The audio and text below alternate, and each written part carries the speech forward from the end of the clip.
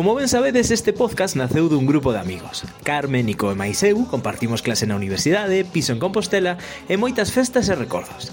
Algo parecido ao que viviron os nosos convidados de hoxe, Manuel Rivas e Manuel Pereiro, que se coñeceron na súa época universitaria e xuntos fixeron varios proxectos, entre eles a revista Luces.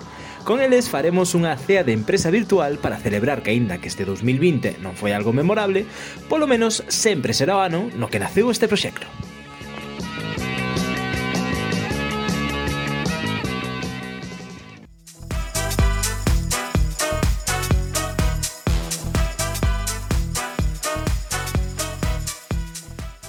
Café Derbi 21, un podcast da revista Luces.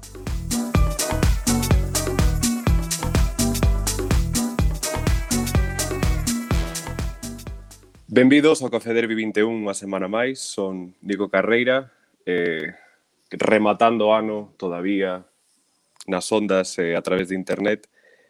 Ao meu carón, pero na distancia, Adrián Lede. Hola, que tal? E Carme Domínguez. Aquí estamos.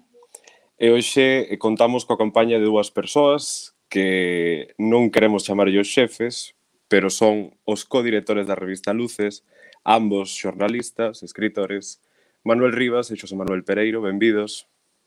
Hola, que hai? Hola, gracias. Bueno, de xefes non costa ningún traballo, porque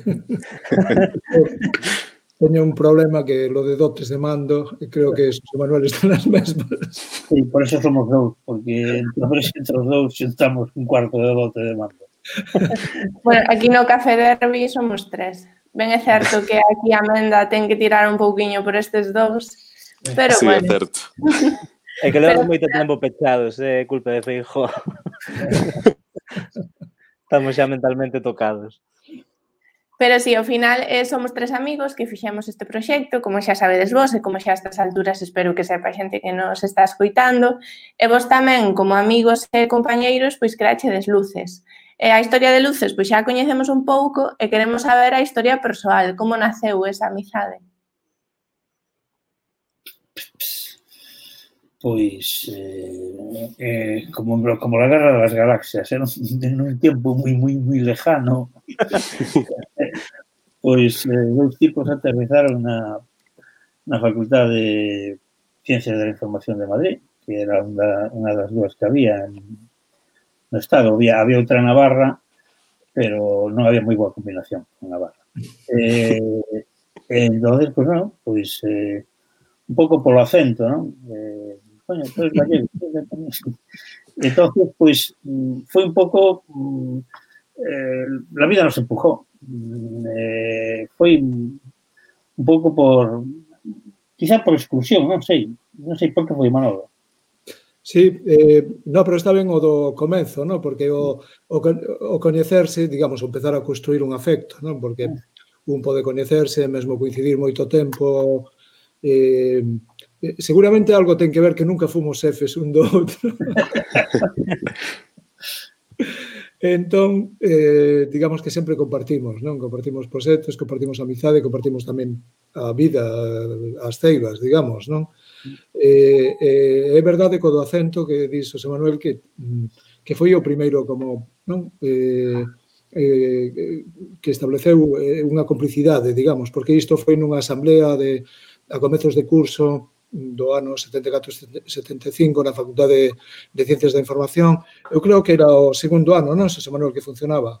Ou o primeiro? Sí, ou o terceiro, non sei. Ao final resulta, a nosa promoción era a cuarta, que foi Madriña UCD, pero botando contas. Pero sí, debía ser o... Sí, porque antes comezaran con Imás, eu creo, ou con outras cousas e tal. Era unha época moi revolta. Sí, e a verdade é que foi xusto, pois, como quen di, o primeiro día xa se convoca unha asamblea, non? E ali, bueno, unha das visións non sei se dese día ou do seguinte, ou que fos destas cousas que non esquecerás nunca, non? Porque recorda ademais a iconografía do Guernica, que a policía iba, o que chamamos os grises, había un destacamento que iba montado a cabalo, e ese día foron bater ca Facultade de Ciencias de Información, que non sei arquitectónicamente se tiene outras cualidades, pero o que tiña era unha escalinata de mármore que era increíblemente, ademais, empinada, non? Co que ten o mármore ás veces que esvaras facilmente. Esvarábamos nós, pero o que lembro, que estou intentando contar, é como ese día penso que despois da asamblea, que hubo unha manifestación, volvemos a meternos na facultade, estando no alto da escalinata, vimos como entraron os cabalos dentro da facultade, bueno, os cabalos e os sinetes, claro. E algún atolondrado, porque outra definición non ten, non? Ni siquiera política, deuselle por ordenar que subiran os cabalos polas escaleiras. E empezaron a caer os cabalos, a esvarar, e nós, eu estaba, bueno, estábamos realmente ali aloulados, non? Vendo aquelo, e sobre todo con ganas de ir ao rescate de semellante tropa. Pero, bueno, nesas circunstancias houve esa asamblea e falamos, penso que intervimos o Manuel Maseu de alguna cousa por ali, por decir, non nos coñecíamos, estábamos unha banda ou outra da asamblea e ao final, pois, digamos que foi o acento, non? Como di Camilleri, la lingua bate donde duele el dente, non? E ali comezou esta extraordinaria amizade. Bueno, é curioso porque dicían, tenéis acento gallego, cando en realidad teníamos acentos moi distintos, non? O sea, Manolo tiña un acento, ahora xa se foron puindo, pero Manolo tiña un acento coruño tremendo, e tiña un acento así de Monforte pasado polo Incio, non? Pero bueno, ali a xente parecía todo o mismo, non? Pero sí, eu penso que éramos un pouco orfos ali, non? Sinceramente, ali, bueno, depois chegou meu irmão, con Manolo foi algunha xente tamén que coincidira con el en Coupel, éramos un pouco orfos tamén, non? Entonces, bueno, ir a Madrid ou volver eran 12 horas en un tren que, ainda que compraras o billete, non tiñas garantido trasento, nada, non? Entonces, bueno, por eso fixemos cousas como Loia, como a revista ou tal, porque nos sentíamos un pouco moito máis, creo que moito máis exiliados, por exemplo, do que pode estar hoxe alguén en Londres, non? Sí, eu penso que é un punto interesante. Eu traballei con moita xente na redacción que eles non tiveran a oportunidade de estudar nin tan sequera cerca de Galicia, nin tan sequera nunha periférica ou bueno, de feito, Santiago é das poucas que hai no norte de España. Pero ese rasgo parece común de atoparse e de ser cooperativos e dá a sensación de que antes facíanse proxectos máis vencellados dende fora cara aquí, no momento no que mudaron ou que se fundou o que era a bella Facultade de Información en Mazarelos, agora é a do Campus Norte, ou Campus Morte, según a quen lle preguntes. E parece que sí, que ao mellor no momento no que fixeron unha base ou unha delegación do xornalismo en Galicia, como que se deixou de facer tanto, ás veces sí que o sentimento de orfandade é diferente. Eres orfo, pero porque non hai. E é unha sensación extraña, pero penso que se me entende. Sí, eu entendo perfectamente porque moitas veces estamos orfos ou estranxeiros na propia terra, non? De todas formas, ben, digamos, semella un asunto secundario, pero unha cousa na construción, nesto que falamos laboriosa dos afectos, non?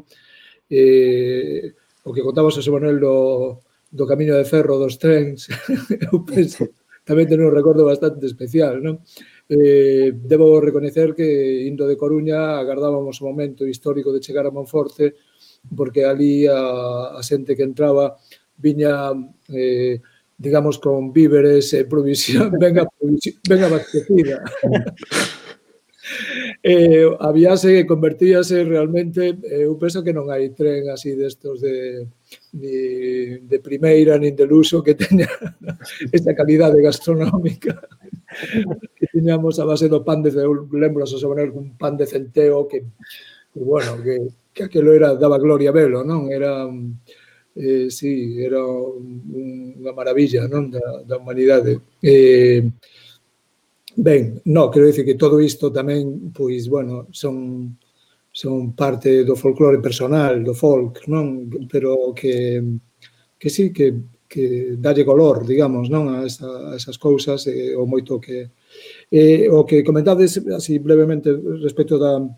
Eu penso que tamén o que dixo Manuel de unha certa orfandade, o estar, digamos, estar e non estar, ou ter unha saudade activa, que non era unha saudade de mágoa, non?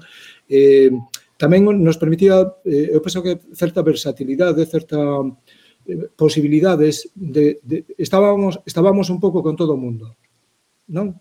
Eu creo, non, Xosé Manuel? Sí, sí. Quero dicir que, por exemplo, no arco político, que era tempo de moitísimo activismo, diariamente, protestas, peches, nós acudíamos tamén á Facultade de Socioloxía, onde conhecemos unha persoa decisiva nas nosas vidas, que foi Fermín Bouza, non? Que era profesor ali, pero tamén outra xente que seguimos mantendo contacto. Milucho de Comisións Labregas. Estaba ali en Socioloxía, un dos fundadores de Comisións Labregas, non? Sí. Estaba Cesario, bueno, moita xente que a verdade é que nos gustaría citar, pero que pasa? Que despois tamén pois tiñamos contacto. Eu lembro unha colocación de cartaces que cando se fundou a Asamblea Nacional Popular Galega, que nos colaborábamos ali, así espontaneamente, parecíanos ben todo aquilo, entón repartímonos as facultades, non? E eu lembro con Xosé Manuel de pegar uns cartaces en xornalismo e en algunha outra facultade que nos axudaba era xente do Partido Comunista, xente trotskista e tal, que se apuntaron con nós a poñer aqueles cartaces en galego, non? Eu creo que non sabían o que decía, siquera, non? Sobre todo porque a nosa arte... bueno, de todas maneiras, había un pequeno sectarismo porque coñecido trotskista, que despois foi mau dereita de Adolfo Domínguez, nos criticaba por vender, nos vendíamos libros con moi pouco éxito, non? Libros de Galaxia que nos deixaban, non? Cousas de Castelao. E ya, claro, sois unos pequeños burgueses, andar vendendo cosas de Castelao e tal. Bueno, é que este era galego. Claro. Os que nos apoyaban eran os que eran de Madrid, Cántabro, de Extremadura, eu que sei. Claro. Pero sí tiñamos moita relación, non, con xente moi diferente, aínda que certamente pois foi porque mesmo digamos na dimensión galeguista foi unha escola, eu penso que unha escola que ao mellor non era tan doado naquele momento encontrar aquí, porque claro, facíamos como unha especie de universidade libre que era na Facultade de Socioloxía, creo que todos os xoves, non, Xosé Manuel? Sí, o día non recordo, pero sí que... acordábamos ali nun aula, xuntábamos e tiñamos a parte de que era un foro aberto, claro, pero, por exemplo, os principais mestres que tiñamos era Fermín Bouza, era Ramón Maiz, creo que tamén andaba por ali daquela. Bueno, seguramente outras persoas, non? Dende logo. Pero permanentemente sí estaban estas persoas. Imaginade que profesores tiñamos naquele tempo, non? Profesores, ademais, por libre, quero dicir, sen limitacións, non? Sen tabús. E había unha visión mesmo autocrítica, unha visión crítica, por exemplo, do nacionalismo crítica, digamos, dende o aprezo, non? Dende constructiva, digamos, pero bastante libre. Para nós foi decisivo o contacto con xente, cos Patiño, por exemplo, Raimundo Patiño, que... Antón. Sí, Antón, pero eu lembro con Xosé Manuel a visita que fixemos a Raimundo ali, a primeira, que era un contacto que levábamos de Galicia, non? El sentíase realmente, Raimundo Patiño sí que se sentía como un exiliado ali, traballaba, non me extraña porque traballaba no Banco de Bilbao, era un edificio, era como un edificio de Kafka total, non? O o que justifica o carácter kafkiano de Raimundo totalmente, había miles de persoas traballando ali, eu que sei, e o lugar, fomos preguntando por Raimundo Patiño, e mandábanse de un lado a outro, ata que ao final un tipo tamén cómplice nos dixo, tedes que ir a aquela porta ali ao fondo do corredor, hai unha porta e tal, e a porta que nos mandou era dos aseos, non? Ele estaba agachado. Claro, segundo, era, claro, despois do grupo Braispunto, no que estaba, que foi un pouco lo que nucleou a fundación do UPG, que estaba en Ferrín, Bautista Álvarez, etcétera, fora el un pouco Celso Emilio, fora el o que quedara un pouco en Madrid e traballando nun banco, ¿no? Entonces estaba que pronto viñeran uns tipos así a preguntarlle cousas e, bueno, a beber con el un viño espantoso que bebía. Aparte vivía cerca de onde vivía él, pois era unha cousa, bueno, moi estimulante para él, non? Era un tipo curioso, porque dicía unha vez, bueno, vamos a ver a Novoneira ao Cabrel. Bueno, dormimos en Monforte, fomos a tal, sin asegurarnos de que no Novoneira estuvera no Cabrel ou non, que era unha excursión do demo, non? Porque hubo que alugar un Land Rover e ao final chegamos e Novoneira non estaba no Cabrel, estaba en Lugo, que podíamos ter parado no tren e quedar con él, non? Pero bueno, era así un tipo curioso. Pero Raimundo representaba, depois o que hai que decirlo, non? Que digamos así, representaba todas as vanguardas. Era un personaxe, primeiro, de extracción popular, de familia republicana, represaliada, e el, daqui dun barrio de Coruña, non? Da zona de Palavea, de San Cristóbal das Viñas. Raimundo, o primeiro que fai, digamos, despois deste contacto que chamamos un pouco Operación Paloma Mensajera, o primeiro que fai é pasarnos libros que eran, é dicir, nós limos e oímos falar de Philip K. Dick moito antes de que se falara, non, que se popularizara e que se falara aquí, de George Troll, do expresionista alemán, quero dicir que non estamos a falar só de digamos, de coñecemento memoria democrática, non? Senón que era, para min era, no seu propio corpo era a encarnación das vanguardas. Para empezar, que era coxeaba moitísimo, non? Pero iba sempre por diante, nós. Sí, é curioso a Marte porque cousas que contaba e que a nós, incluso naquela época, nos parecían increíbles, incluso naquela época, é que non é que fora difícil conseguir determinados libros, non, é que na súa época ele contaba que conseguir un grabado de Kandinsky era clandestino, non? Porque dices, bueno, como Kandinsky, como ten Kandinsky, que o Paul Klee, pues él contaba que eso na súa época era clandestino, o sea, co cual ter unha formación de vanguardia nese ámbito era absolutamente increíble, non? E iso foi un pouco a verdade o que nos transmitiu. Eu non sei se que dicir, bueno, claro, eso hoxe mellor, non sei se o mellor hoxe pode suplilo con internet, posiblemente sí, non? Pero bueno, o que era un pouco o magisterio de alguén como él, ou como máis xente, como Fermín Bouza, etcétera, eu penso que xa era importante porque está ben poder escoller, pero tamén está ben que haxa un pouco o que a transmisión de non digo de directrices, pero sí a transmisión de certa experiencia que para que despois ti podas escoller. ¿No? De saberes, ¿no? De saberes, porque eu, por exemplo, unha das cousas, Manuel, bueno, que el tiña nunha caixa de zapatos que agora está na Academia Galega, que pasou a familia, ¿no? Pero el cando nos enseñara aquelo, cando pusemos en marcha a revista Loia, que era unha cousa, podemos contala, porque había que xuntar pesos para ir facendo en fotocopias, ¿no? E íbamos facendo páxina a páxina según xuntábamos pesos, non? El pasounos un material, díxonos un día, teño unha cousa aí para pasar, que era realmente iso de transmisión do acordo, o que falaba John Berger, do acordo secreto entre xeracións, non? E iso vivías claramente, tanto con Fermín como con Raimundo, dos que máis estamos a falar agora, non? Pero Raimundo abriu aquela caixa de zapatos e sacounos un texto manuscrito de o campo da rata, que era un poema. O campo da rata era o lugar onde máis asesinaron xente aquí na Coruña, perto do cárcere, non? Que era, agora sábeme o título do único libro que publicou, O Camiño de Abaixo, que era, como se chamaba o autor, home? Xoan Casal. Xoan Casal. Xoan Casal, que morreu moi novo, non? Foran amigos da alma, e el tiña os manuscritos aqueles, non?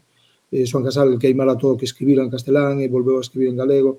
E ese poema do campo da rata que publicamos no número de Loia, eu penso que é o texto máis estarrecente que coñezo da memoria, do que chamamos memoria histórica. Indo os olés que non sinta, digamos, que abaneado, que non se sinta abaneado por eses versos, pois a verdade que, en fin, eu penso que así todo isto ven a conto de que son tamén os outros, as outras persoas as que construen con un afecto, non? Do que estamos a falar, unha relación como a nosa, penso que é compartir esas amizades, non? Sí, bueno, a min tedesme pasmado, o sea, estou obnubilado escoitando cruces de nomes que van, que veñen, o sea, é unha pasada, porque é moita xente de que lees. Historias de dous intelectuadiños chegados a Madrid. De todas maneras, cultural e político tremendo. Non mencionache desa festa. Eu que iba a decir. Bueno, vamos a ver, un momento. O sea, festa que non había pubs. O sea, vamos a ver. Pero a festa faise con calquera cousa, tampouco. No, isto era tamén para ver, que, por exemplo, Raimundo, e pasamos xa de Raimundo, por exemplo, o famoso tema este de Radio Océano, eu son un labrego da terra xa que use calcetís de lá por mor da friaxe e máis de humedad. Era un poema, non de Manuel María, sino de Raimundo Patiño, tomando un pouco pelo, o sea, imitando a forma de versificar de Manuel María, non? É un tipo moi pavero, non? Moi pavero.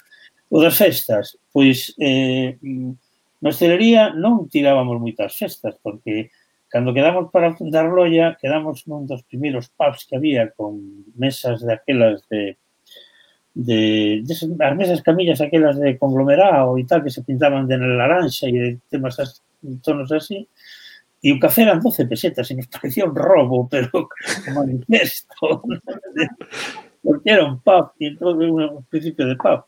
E máis, claro, eu chegaba, por exemplo, de Monforte e bebendo viño, non? Viño, digamos, llamandi sin etiquetar, pero un viño de cosechero e tal, e chego ali, o viño que daban era aquel Valdepeñas espantoso e non había cargos para a Rioja. Entón, que bebo? O sea, non vou a base de fantas, de un tipo universitario. Foi cando empecé a beber cervexa por primeira vez.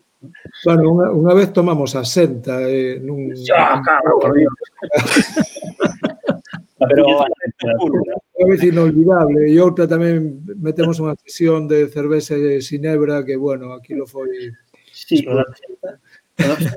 Foi polos poetas malditos franceses que leían a senta. Non sabíamos o que era senta. Senta é algo que ten como 68 grados, de verdad, e encima ten unha composición parecida ao lauda, non?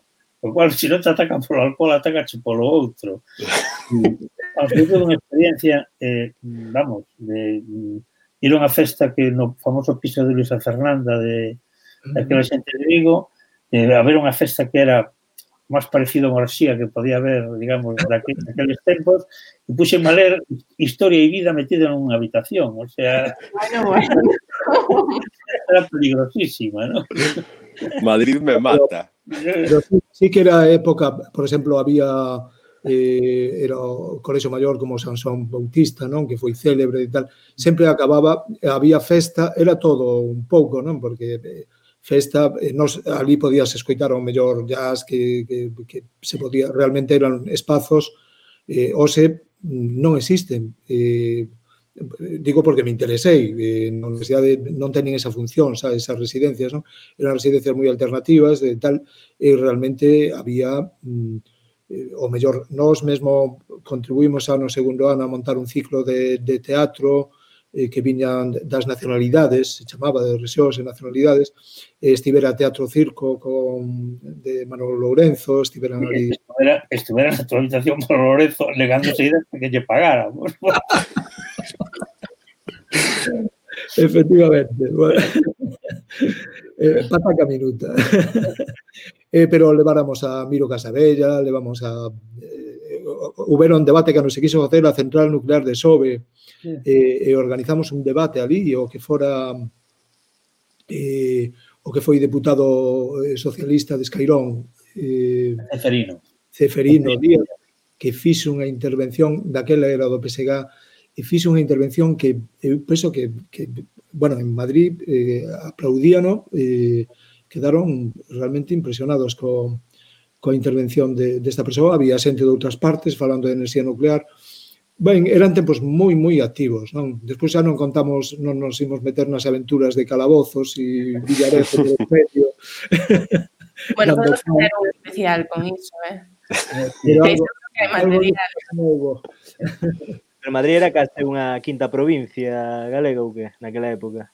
Sí, home, nos conocíamos, desde logo, por exemplo, máis militantes nacionalistas de distinto pelaxe que militantes do PSOE. Eu penso que en toda a carreira non coñecimos a ningún da Xuventude Socialistas. Nos tampouco. A outro PCP. Dicen un que era de mallorquín moi bo tipo, porque unha vez que me detuveran, foi o que interviu, lembras, co bufete con un bufete socialista, Bueno, que votaba mal sempre estas que cosas. foron os que votaron unha man, debo recoñecerlo, daquela. Pero sí que foi, era un rara avis, non? Porque era o único que coñecía eu, e era moi bo tipo. Un que era medio calvo por diante, o sea, de frente despexada. Sí, tiña algo, os dentes algo así. Era un tipo moi moi agudo, moi listo, moi aberto. Desde logo que podo dicir que non fixo carreira no Partido Socialista. No, e a día de hoxe estaría denostado. Botaron a man daquela, sí. Sí, Para pois... ser calabozos, nos, a única polémica que tivemos foi que veu un veciño a botarnos a bronca por estar vendo o té. Bueno, a unha compañera nosa amenazaron con pegarlle un tiro no medio do peito. Seguíamos facendo ruido. Hai os veciños de Santiago un pouco están quentes. Sí, a ver, os tempos mudan. Pero bueno, hai cousas que non mudan, Mira, unha cousa, era aquel tempo, todos os tempos teñen as súas intensidades e vívense, non? É certo que as circunstancias eran moi excitadas, non? Eu lembro cando foi o primeiro aniversario da folga da revolución dos carabeis, da revolución de abril de Portugal, e tamén xuntáramos un grupo de xente que aí eran tamén, penso que era aquel que era do Partido do Traballo, lembras, un que tiña o pelo moi rizo, ben, unha das persoas que conocíamos por ali, deuselle por mercar, boa idea, pois un cento de carabeis, e nos pasou unha presa a cada un para repartila, non? E isto foi no metro de Moncloa, en cuestión de 5 minutos, cando dabas de asento o carabel, iba todo o mundo todo contento, cunha flor, non? E en cuestión de 5 minutos empezaron a caer hostias por ali, botes de fume, e la hostia que decías, mi madriña, polos carabéis. Bueno, éramos xente destemida porque, por exemplo, eu tiña un piso na Lipa e cruzábamos a M30 correndo para ir coller o autobús. Ninguén pode creer que se cruzara a M30 correndo para non rodear e todo eso, ¿no? Digamos, home, había bocoiro daquela. Eu, por exemplo, teño eu co absenta teño tamén experiencia, pero porque eu viví un ano en Portugal, 10 meses. Bueno, aí... E ali é a mezcla, ali bebese el sidra con absenta e é o que se bebe. Que está boísimo, pero pega, vamos, máis hostias cun pau. No, sabes, De feito, foi ali onde quizáis a conciencia, porque sí que é certo que a conciencia ou a tes ou xa teñen que despertar.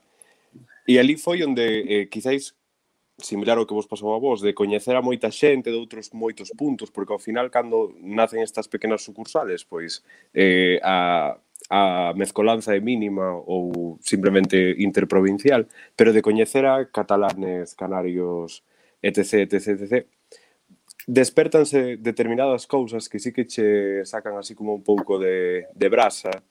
E eu recordo ter ido a unha manifestación en Portugal polos presos do 1 de outubro e que quen nos quería pegar non eran uns grises, eran uns canarios que eran nacionalistas españois, que eu digo, pero isto como é posible? Como se pode dar a mezcla de vivir a tantos kilómetros e querer algo tanto? Por Deus. Paréceme curioso que non sei, que teñas moitas veces que sair ou que coñecer a xente que non é do teu para agardar conciencia tamén da túa xente, dos teus amigos. A estes dous painarocos de equipos tamén se botan en falta cando estás por fora. Bueno, nós tivemos unha doble experiencia, porque tamén fixemos o servicio militar. Entonces, eso é outra... Eso dá para outro capítulo tamén. No, quer dicir que tamén aí tamén é algo incluso moito máis multidisciplinar e interclasista que algo como universidade, non? Porque aí, claro, coincides con xente que, claro, eu conocía un pouco o que pode ser o que eu lle chamo a Edad Media, non? Que era a Galicia rural digamos, da montaña de Lugo dos anos 60, pero xente que conocí na Mili, hostia, joder, isto sí que é, digamos, auténtico atraso, non? E estabas con eles, non? E decir que era un pouco coñecer o que era o que unha sociedade, a complexidade dunha sociedade, nos tuvemos doble enseñanza nese aspecto, non? No, estamos falando dos anos 70, saca a transición en marcha completamente. Os pistos sacando discos prácticamente. Sí, eu tiven que ir antes, un ano antes, porque sempre se pedías un ano para rematar a carreira, non? Ou te apuntabas de alférez, pero bueno, eu tuve unha circunstancia de que me procesaron, tuve un proceso militar, que me iban a facer un consello de guerra por un artigo, non estamos falando de política, por un artigo, non, por unha crónica que escribí. Entón, pois, fui un procesado, veu a lei da amnistía, que foi a que me salvou, porque senón, pois, a acusación era sedición, non sei se vos soa algo, eso. E pedían unha burrada de anos e de meses, vamos, que a miña vida tería sido, pois, outra cousa, non? Non sei. Aí sí que teño mago de non facerlle caso a miña nai, que sempre me dicía, pero ti marcha para outro país, marcha para outro país. E que me todos os días. En fin. Pero marchache, que chegache a Irlanda. No, pero es que, sí, eso xa foi despois. Debí marchar daquela, pero bueno. En fin, pero sí que o que conta Xosé Manuel, encontrábaste, eu fixen unhas amizades que manteño uns contactos, non? De xente de Granada, de xente de Alicante, por exemplo, un rapaz anarquista de Alicante, que tamén estaba ali represaliado. Xente de Granada traballadora, non tiña que ver nada, digamos, nese aspecto coa política, pero moi solidarios.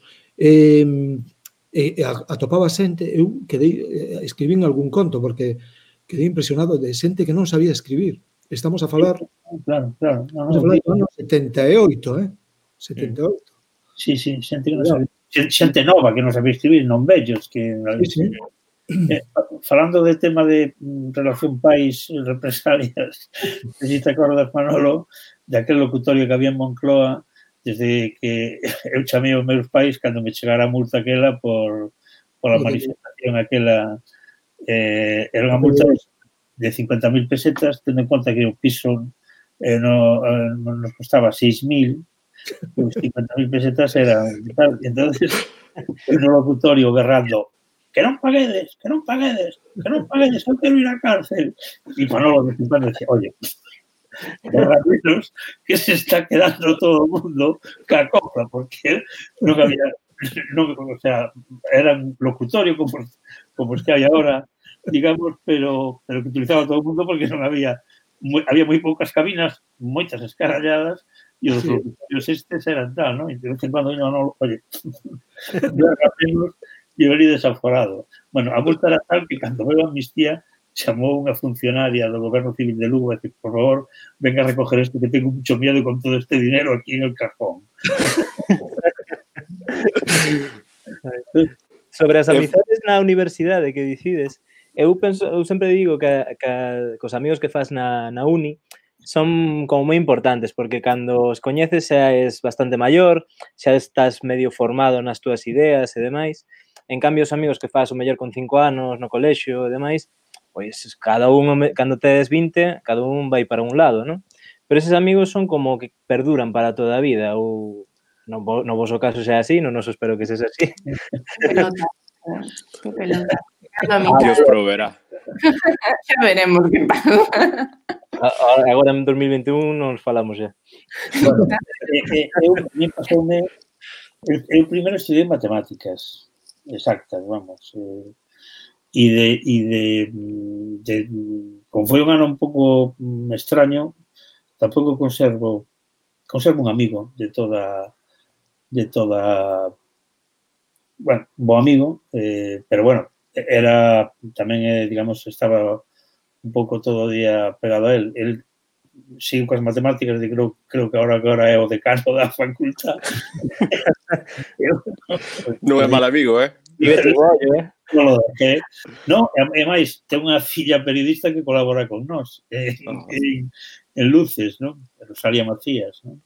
E entón, pois, é curioso, non? Pero, sí, ten razón, Adrián, non? De pequeno, as amistades son moi intensas, pero bueno, ben incondicionadas non polos desgustos, sino por o colexio, os pais, non? E ao revés, como decía Félix Monteira, a cuantos gilipollas aguanté por culpa de mis hijos, non? Cuantos, en fin, esas amizades sobrevenidas, non? Sí, e ademais, Pereiro, eu sei, non sei se sería nesa época cando te tentaron dir a Eurovisión, pode ser? No, foi moi posterior, xa traballaba. No. Home, non, é que eu teño un páxaro que me vai contando, sempre vai contando cousas. No, xa traballaba. Isto foi... Eu xa era un tío maior, coño, xa tiña máis anos que a vos. Xa tiña 28, 29 anos. Bueno, tiñas menos que Adrián. Menos. No, a mí non me chamaron para Eurovisión. Bueno, no, xa tiña 28, 29 anos ou cerca de 30, non sei, xa non me acordo. E dicir, o grupo tuve no de maior, xa, cando xa tiña de razón, non era destos así rapazolos que non saben que fan, non, eso foi... Hai moi pouca xente que o cree, pero sí, foi... Iso pareceme fuertísimo, aí con lentejuelas. Eu, sinceramente, non, fixeron oferta e curiosamente, a quen lle tuven que dicir que non é unha tal Pilar Tavares que despois resulta que era a representante de Televisión Española na primeira Operación Triunfo. Que debía ser, bueno, que pillou o acusa así das... No, pero é que grabáramos con Radio Nacional, entón éramos o grupo da casa e pasa sempre... Hai momentos en que, digamos, o poder en xeral, non? O sea, en sentido lato, está desorientado, non? Pasou, por exemplo, pois na transición, como decía a muller lista dun conselleiro tonto, e pensar que nos lo creíamos tanto que para contratar unha secretaria hacíamos oposiciones de verdad, non? Pois, despois, no tema este, pois, dicir, coño, pois, Eurovisión, hai que mandar a grupos modernos. Grupo moderno, este que temos aquí ao lado, non? Entonces, a televisión de Galicia cando empeza, a quen contratan para facer programas? A Chichi Campos para que faga cousas e tal. Son estes momentos de desorientación, non? Do poder en que hai que aproveitar para furar, porque duran pouco. Enseguida dice, un momento, como que Chichi Campos para facer programas? No, lo tiene que hacer, pues, en fin, no sé, que no voy a decir quién, pero alguén. E entonces eso, e co periodismo pasou eso, por eso tardamos tanto en facer unha revista, porque non temos furado a tempo. Manolo estuvo aí hai un tris así de dirixir un periódico, pero estaba gaciño antes, e senón, pois dirixiría antes, e foi por pouco tempo. Por eso tardamos tanto tempo en facer unha revista, porque o problema é que aquí hai moi pouco relevo xeneracional. Bueno, pero sempre houve, esquecimos aí no camiño, porque nós tivemos unha vida universitaria intensísima en Santiago, non censados na universidade, senón traballando en Teima, non? Na revista Teima. Sí. Que a verdade é que Teima era traballar día e noite. Non digo sempre facer xornalismo día e noite, pero ali non se dormía, non? O milagroso de Teima, ademais, que durou, como sabedes, foi unha revista mensual en galego, a primeira mensual en galego. Manolo era semanal. Era semanal, sí. Sí. Era semanal e que era moito facer, non? Durou un ano, non? Porque cando din, bueno, que ve estes fracasos e tal, pensando ben, dicíamos, bueno, fracaso isto, e conseguir facer unha revista que ademais que tiña bastante, eu penso que tiña bastante audiencia, bastantes lectores, o que pasa que non tiñamos ningunha páxina de publicidade, non? Naquel tempo era imposible. Bueno, a verdade é que mesmo nós como redactores, o Manuel tamén traballou a tempada, non? Eu fui de becario.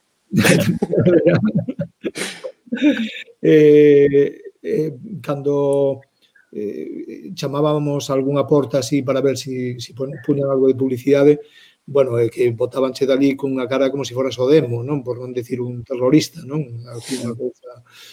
É unha honra ver... Eu penso que non hai fracasos neste sentido, non?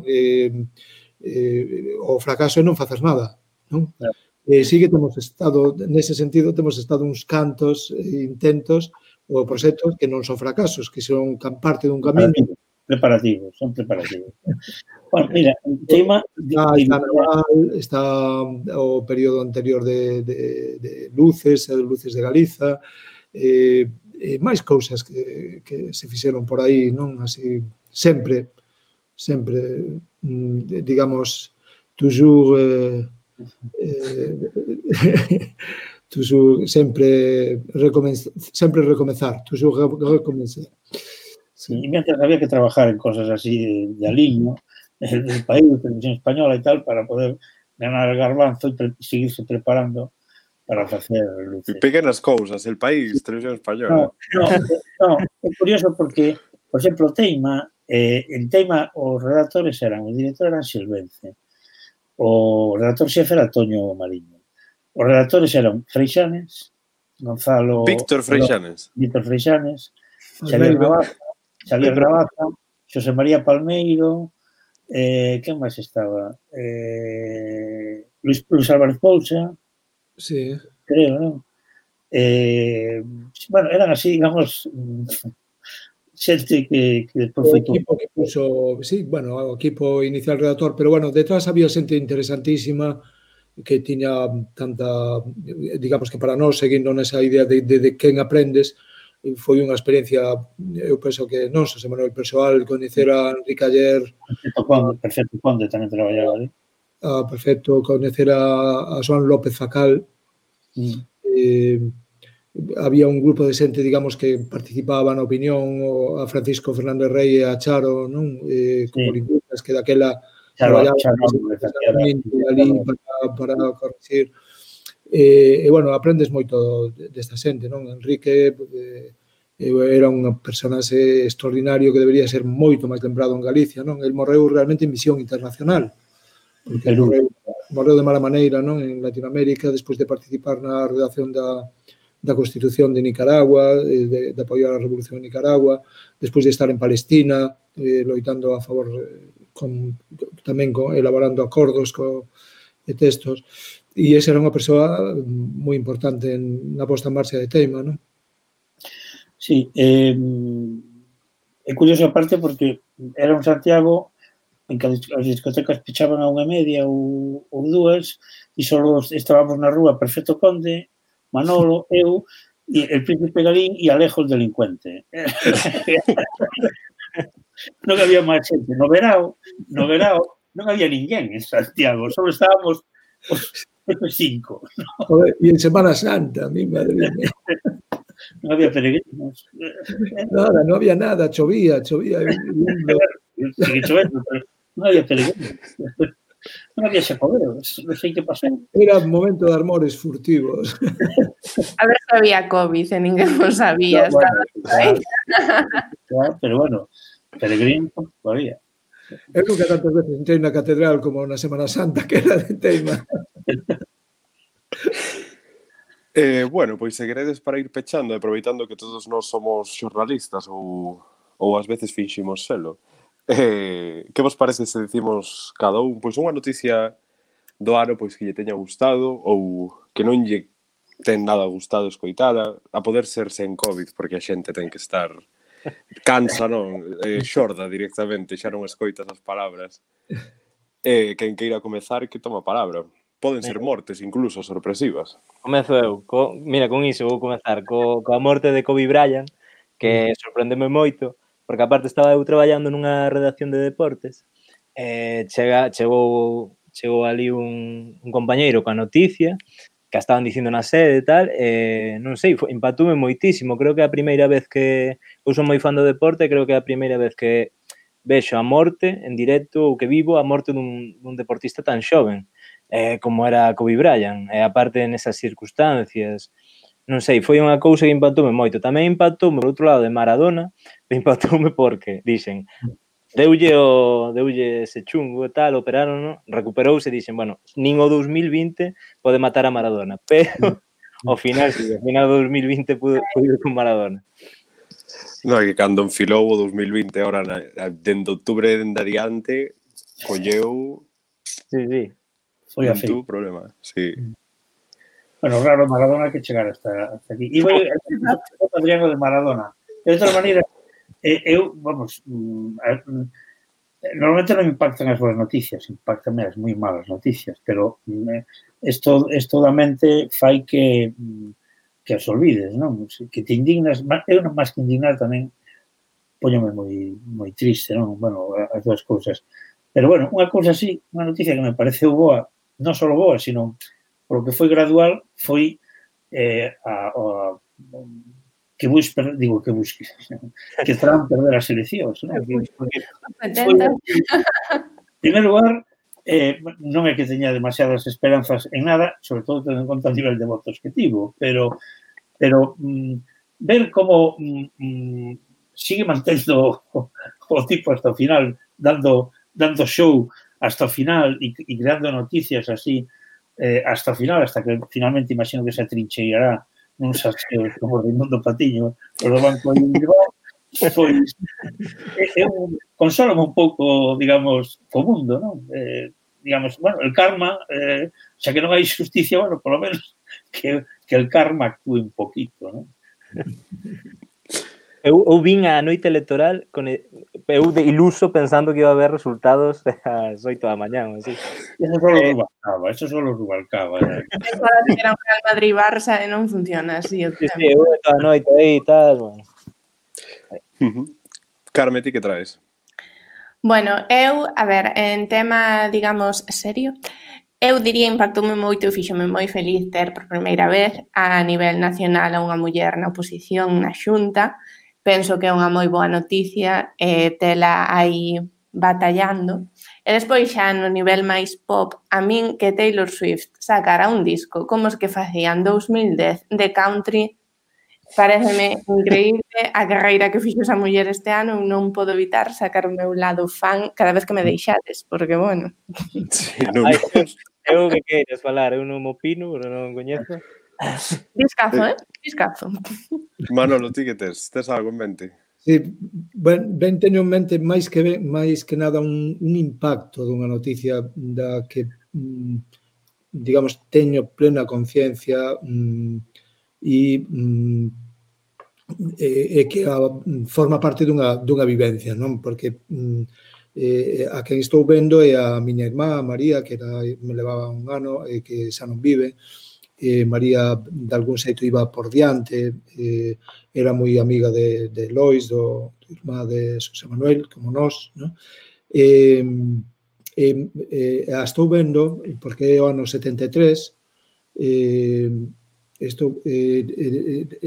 ten o xornal na man e está lendo a noticia do golpe de Estado en Chile, que acabou co experimento de socialismo democrático, non?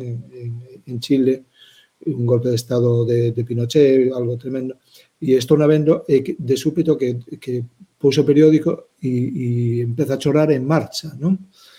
E entón penso nesa imaxe, nesa situación, porque aparte evidentemente, a gravedade do feito que se contaba, reflite a importancia que ten o xornalismo, que ten a información, non?